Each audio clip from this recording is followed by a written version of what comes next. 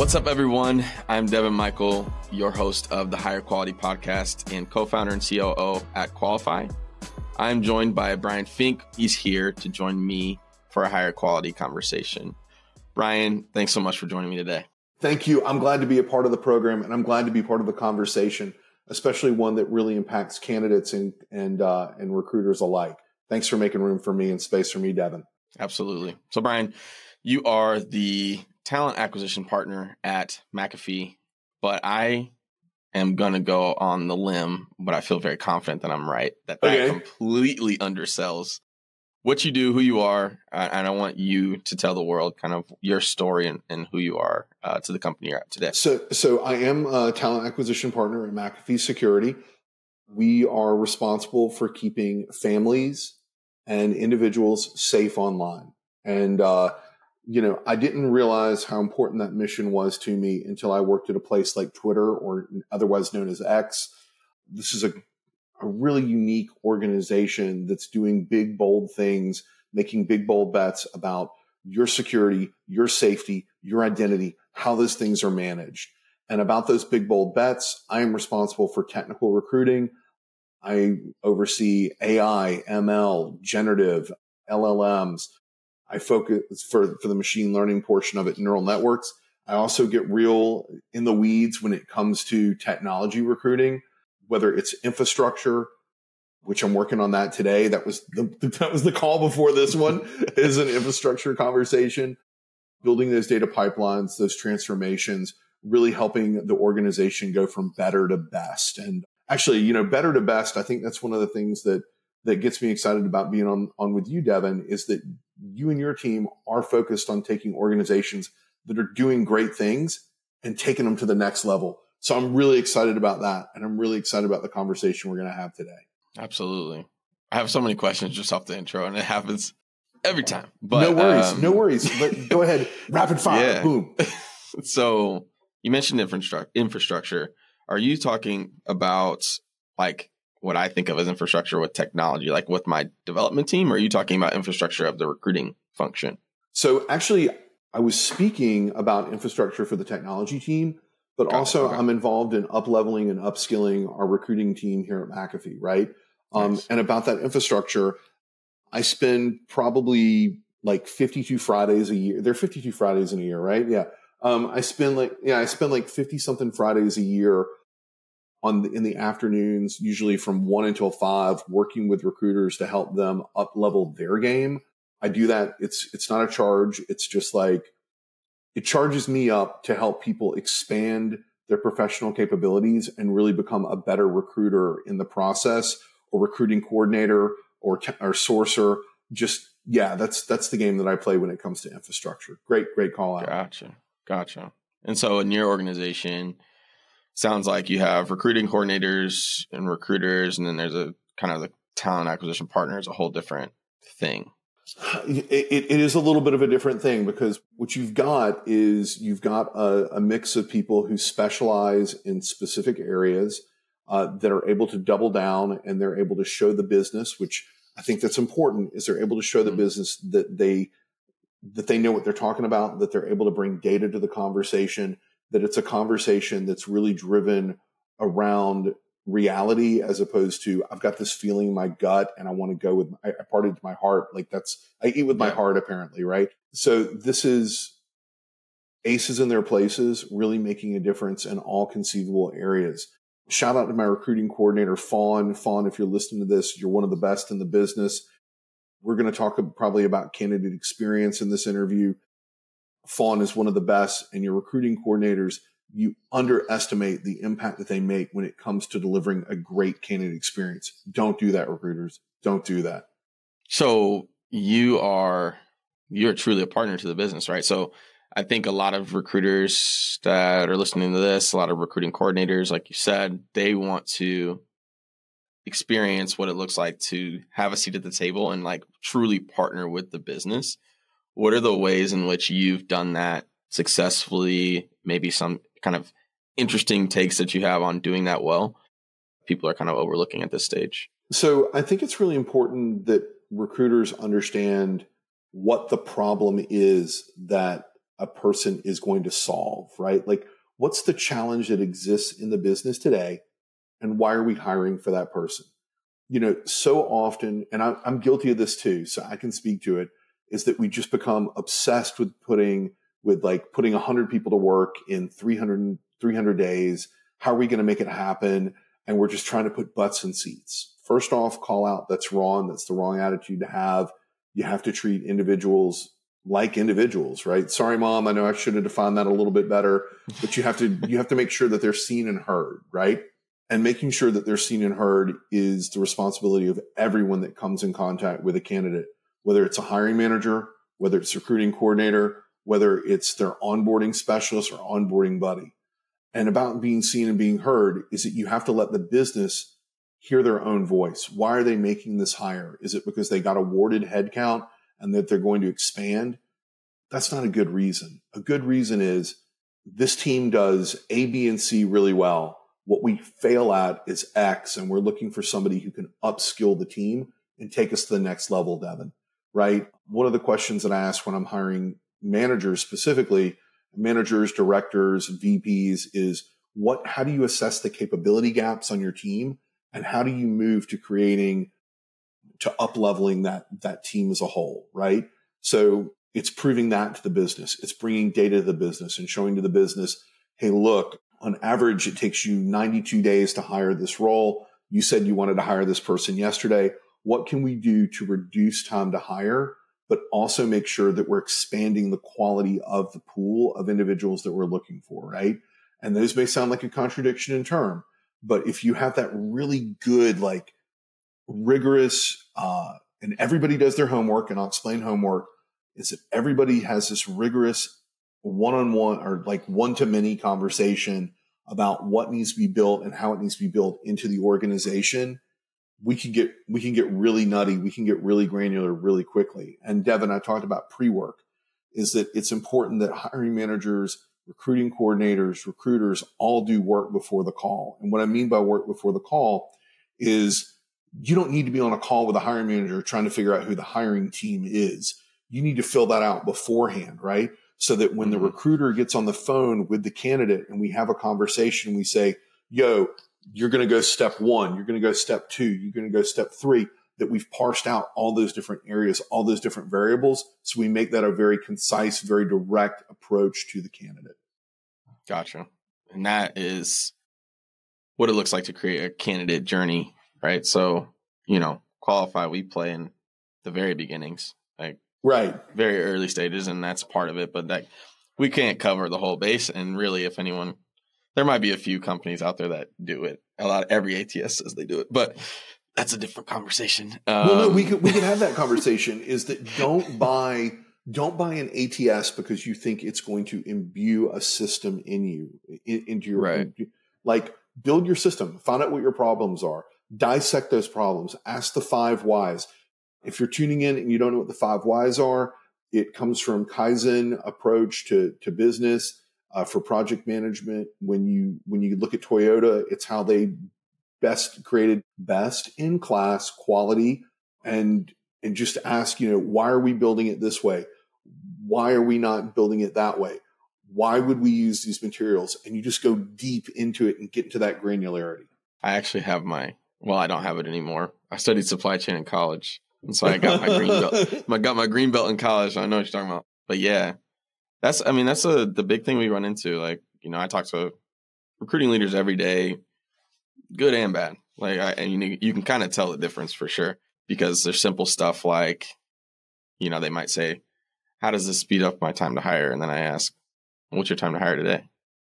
And they're like, well, I don't really know. I don't know. Or it's this horrible average, right? So like, let's put some numbers out there. Is that I've got data science role that I just wrapped up. It took me 106 days from the middle of July to complete the role. But here's the thing, is that time to hire is skewed because I opened up another rec because I found a silver medalist candidate, and it took me no days to hire that person.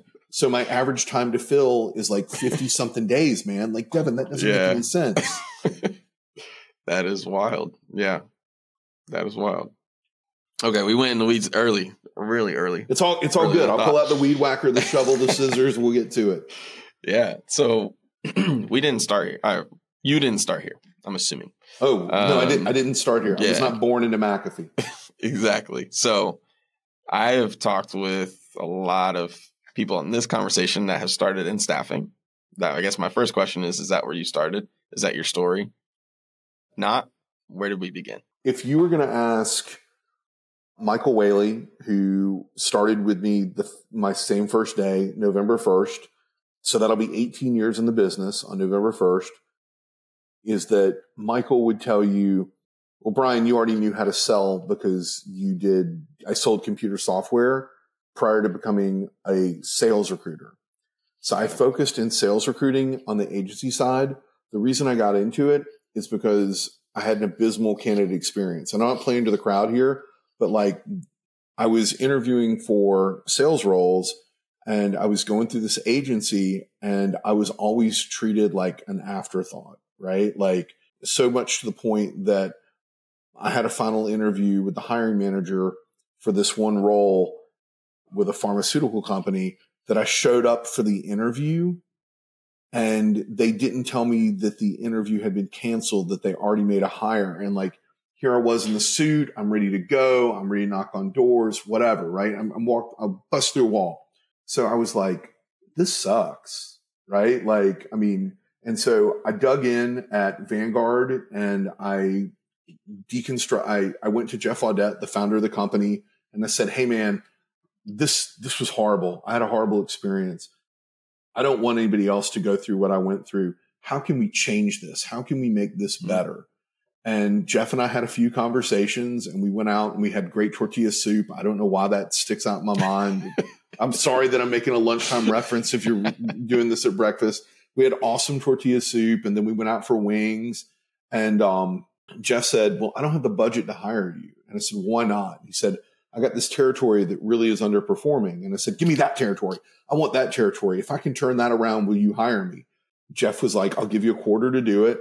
And at the 120-day mark, I went from being a 100% commission recruiter to having a small base, having an office, having a team, and building that territory. And we went from worst to first in 18 months. Dang. Okay. And so I love Jeff. I mentioned Michael. Michael's my brother in arms. Like he told me, he was like, stop doing all this research on the internet before you get on a phone. Just get on the phone, just talk to the people and listen to what they have to say. And it'll teach you much faster than going to these wikis and what have you. Right. So, and, you know, in my career, Michael and I have worked together several times. It's really weird. I brought him to Relis Technologies a year before I came to Relis, and then he hired me to lead recruiting. But it's a whole nother thing, right? So from Vanguard, the economy stalled in 08 and 09, and I went on my own. I started my own agency, Point Endeavors Recruiting. We were going to focus on, and I did it with Jeff's blessing. He was like, hey, you can do this, but I don't want you going after sales. So first we went after hospitality, and we had a conversation with Ruby Tuesdays, and we were doing a lot of staffing for Ruby Tuesdays. Like when I say a lot, I mean, it initially was, we'll give you one job order to work on.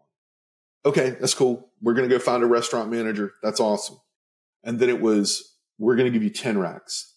And then and then Bethany, the leader at Ruby Tuesdays, she was just like, Brian, here are 100 recs. And I was like, okay.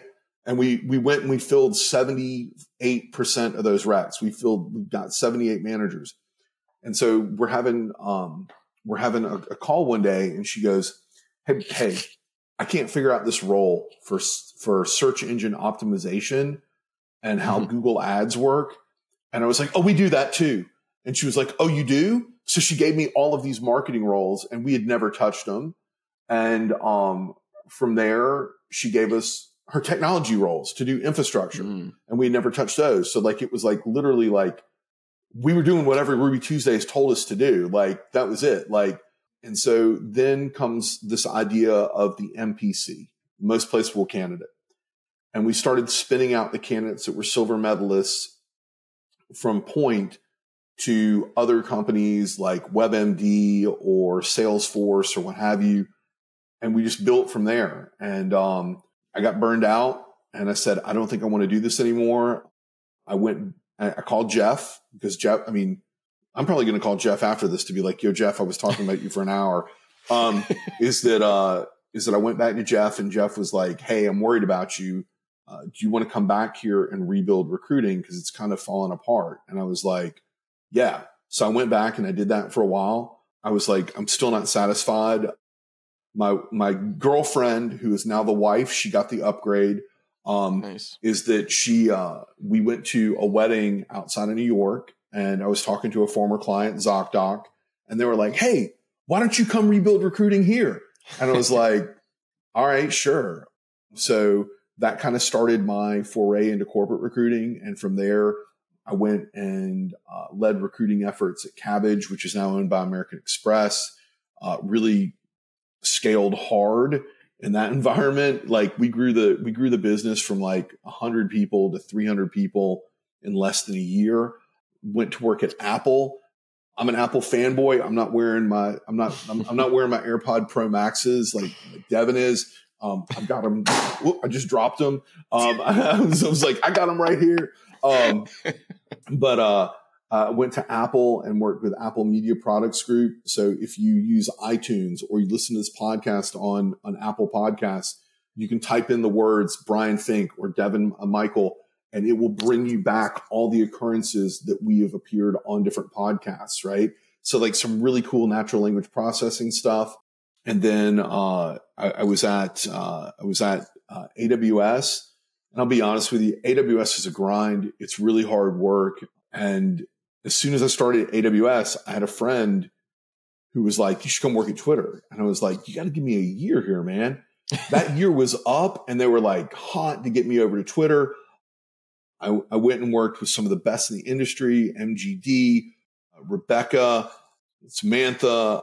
I mean, just like great people. Like Twitter, we had Stephanie. I mean, just I could go on a list and talk about Cheyenne for hours, but we had really good people and Jen and I. So like, shout out to Jen. I know you're not going to listen to this, Jen, but like, if you do listen to it, everybody knows Jen is my work wife eternal, right? Like her and I have been friends for years.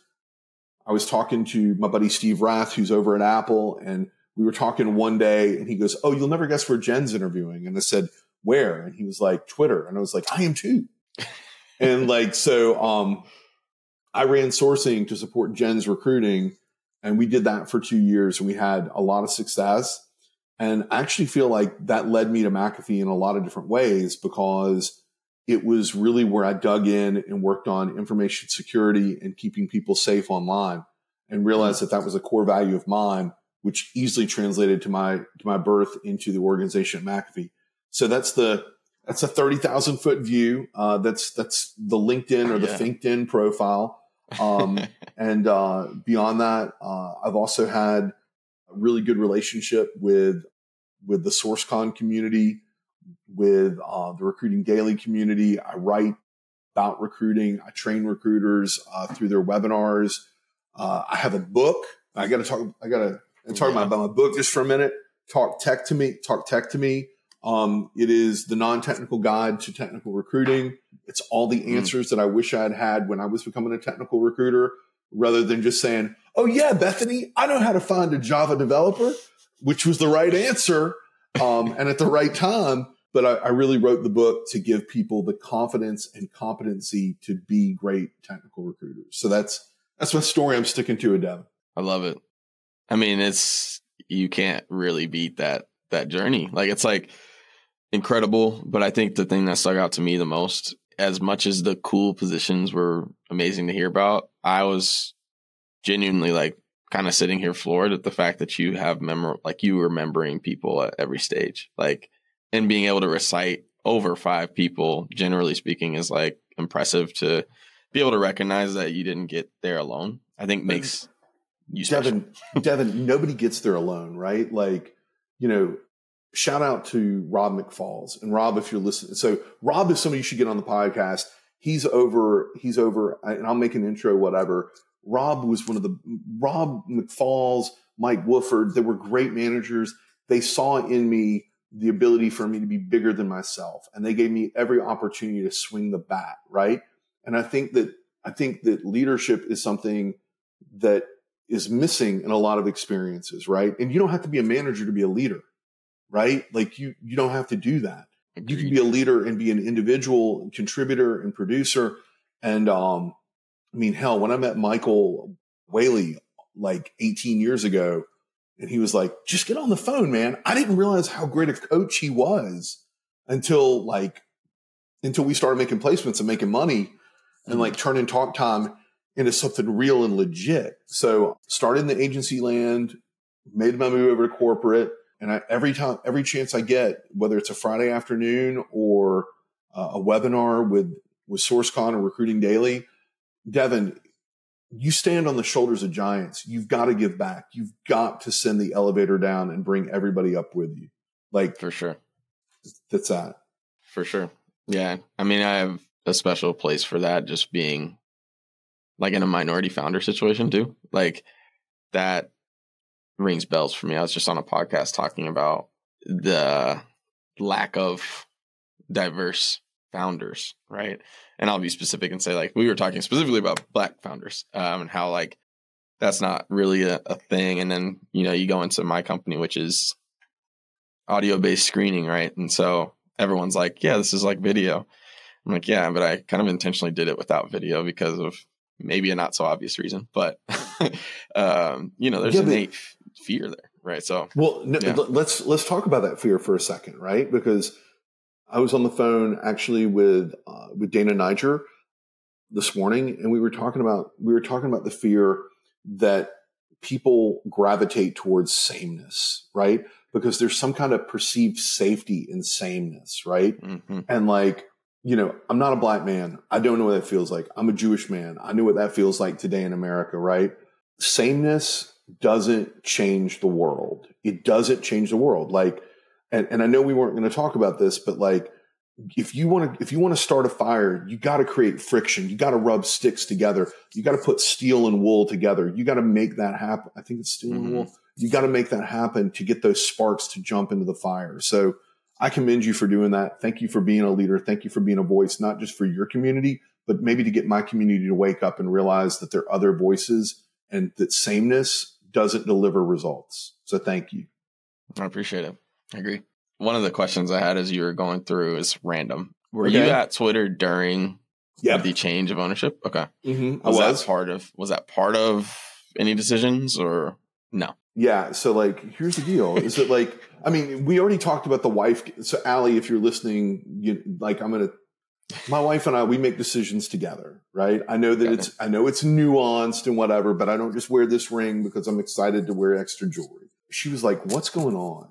And I was like, I don't know. And there's a team that I worked with pretty closely under Leah Kistner, who they were our CISO, that was the trust and safety team.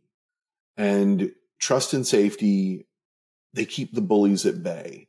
They make sure that when you report hazing on the platform or bigotry, hazing is calling bigotry lightly, right? But like bullying, whatever, like they were the first team to go there and snuff out that fire and make sure that shit was over. So on the first wave of layoffs, they were snuffed out. Also on the first waves of layoffs, and it's been a year, right, since I've been gone, is that everybody who was a leader in a BRG, whether you were Samantha Domingo, who was a fucking awesome recruiter, and she is a pillar of the community when it comes to recruiting for veterans and military affairs and military spouses, and she was the chair of Twitter Stripes, right? They got rid of all the BRGs in one whoosh. Really? Okay. Yeah. So like they didn't discriminate about who they got rid of, but they discriminated about BRGs. That's gone. That's done. Right. Got it. Oh no, it was random. don't bullshit me. Like, please don't bullshit me. Do not insult my intelligence, right? Like, you know, we had Twitter Faith gone. We had Blackbirds. Blackbirds, like, come on, man. Like, this just randomly happened. Yeah. Okay, like 6 million of my brothers and sisters and my fathers and mothers were wiped out. And it wasn't random. It was very selective when it happened in the Holocaust, right? Mm-hmm. I'm not comparing what happened in Twitter to the Holocaust, but I am saying it was very selective. Not yeah. It's not random. It is a thing that happened. Yeah. So Allie and I had a conversation. She was like, are you going to stand for this? Are you going to be able to explain this to our daughter?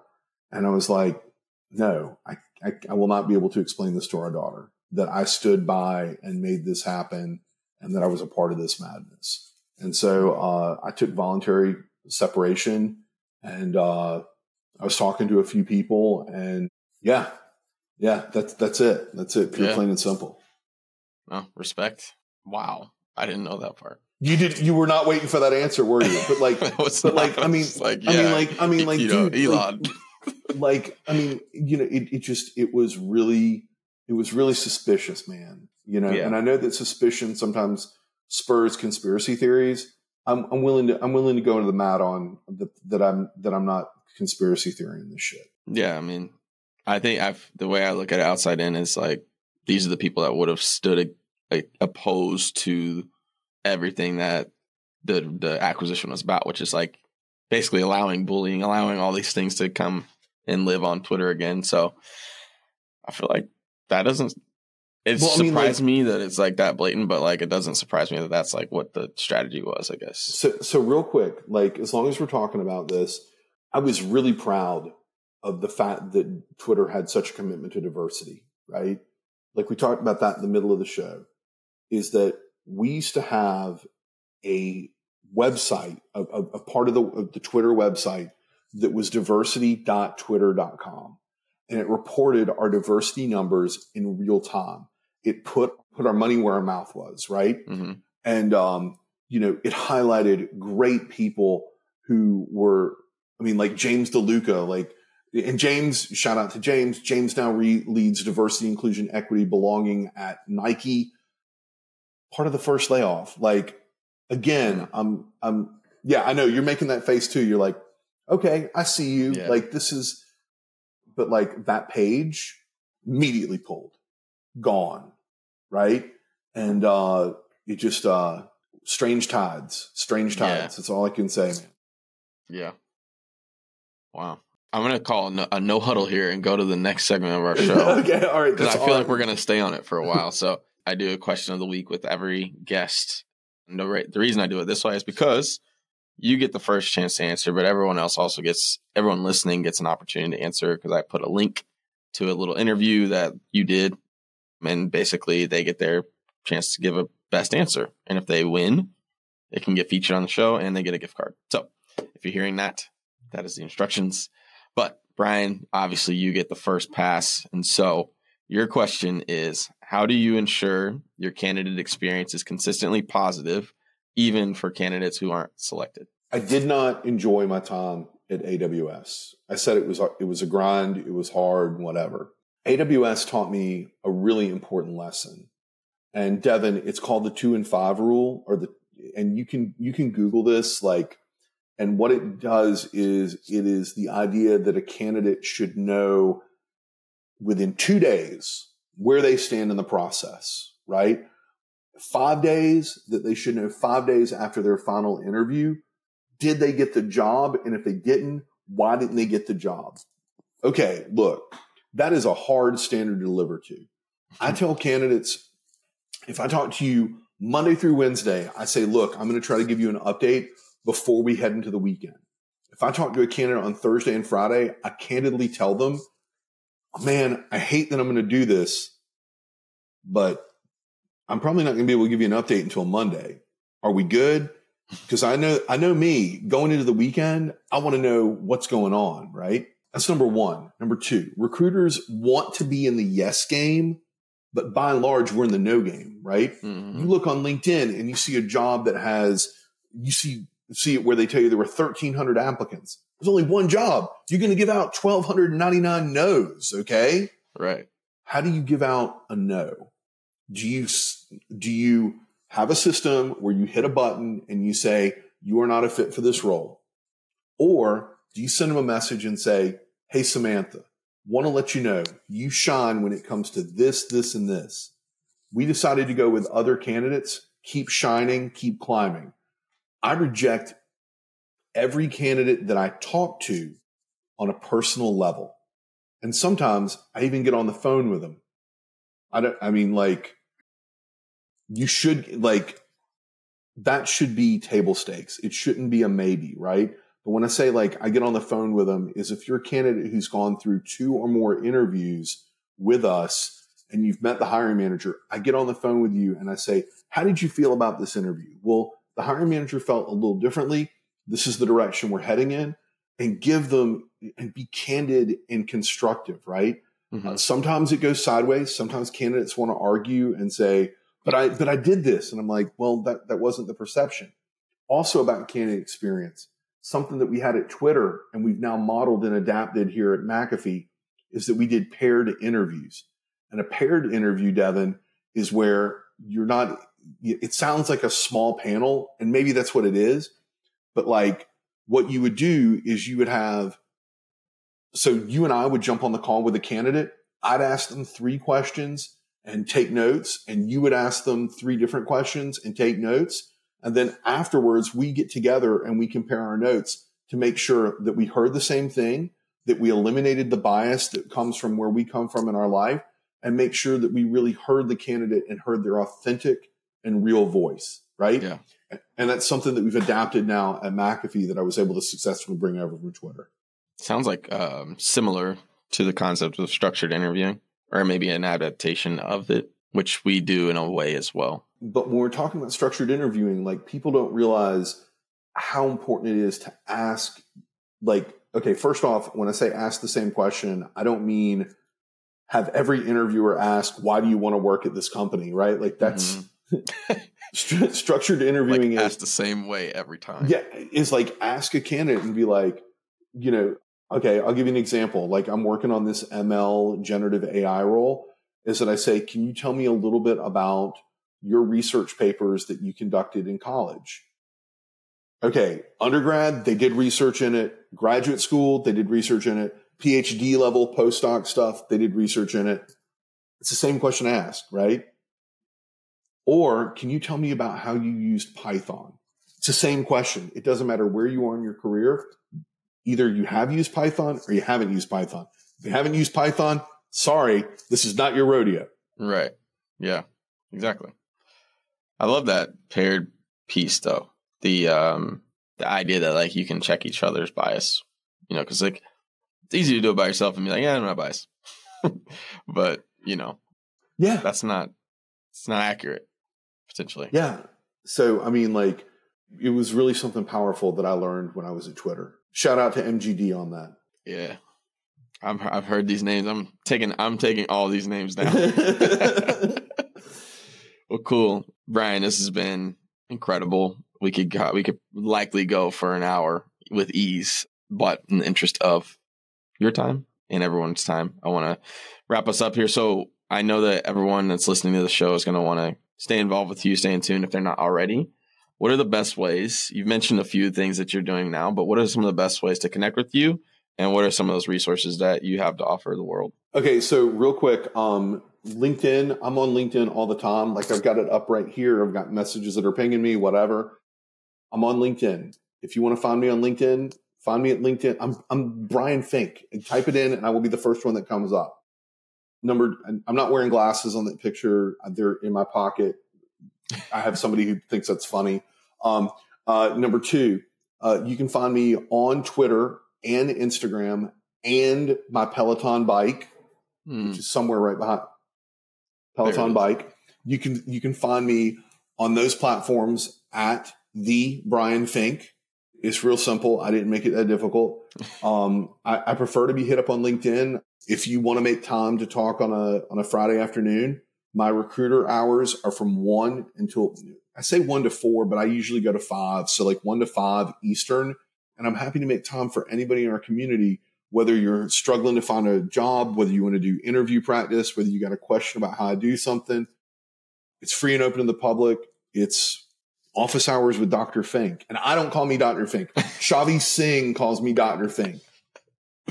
Nice. I love it. And then you have a book. I mean, let's repub that. Let's talk about my wife is like, you've sold 4,000 copies of the book and you never talk about the book. Like, do you know how exciting people are about the book? Okay. So I have a book. It's called Talk Tech to Me. It is the non-technical guide to technical recruiting. It is 500 pages long, right? What I recommend that you get a marker and you get some sticky notes. Here's another book about cold emailing, because recruiters and sourcers email people and you see all the sticky notes up in that junket. So Talk Tech to Me. It's got everything about every role that I've worked on. I don't cover anything that I haven't done. I feel that's a problem sometimes. I would recommend, like, if you're not a technical recruiter, jump to chapter 9, page 333, and get started there. It talks about some of the things that we've talked about on this call today, Devin, is that we've talked about diversity, inclusion, equity, and I want to include belonging. I want to stress that B, not because my name begins with a B, but like, there's no point of being invited to the lunch table if nobody's going to talk to you. Yeah, exactly. Right. Like what's going on there?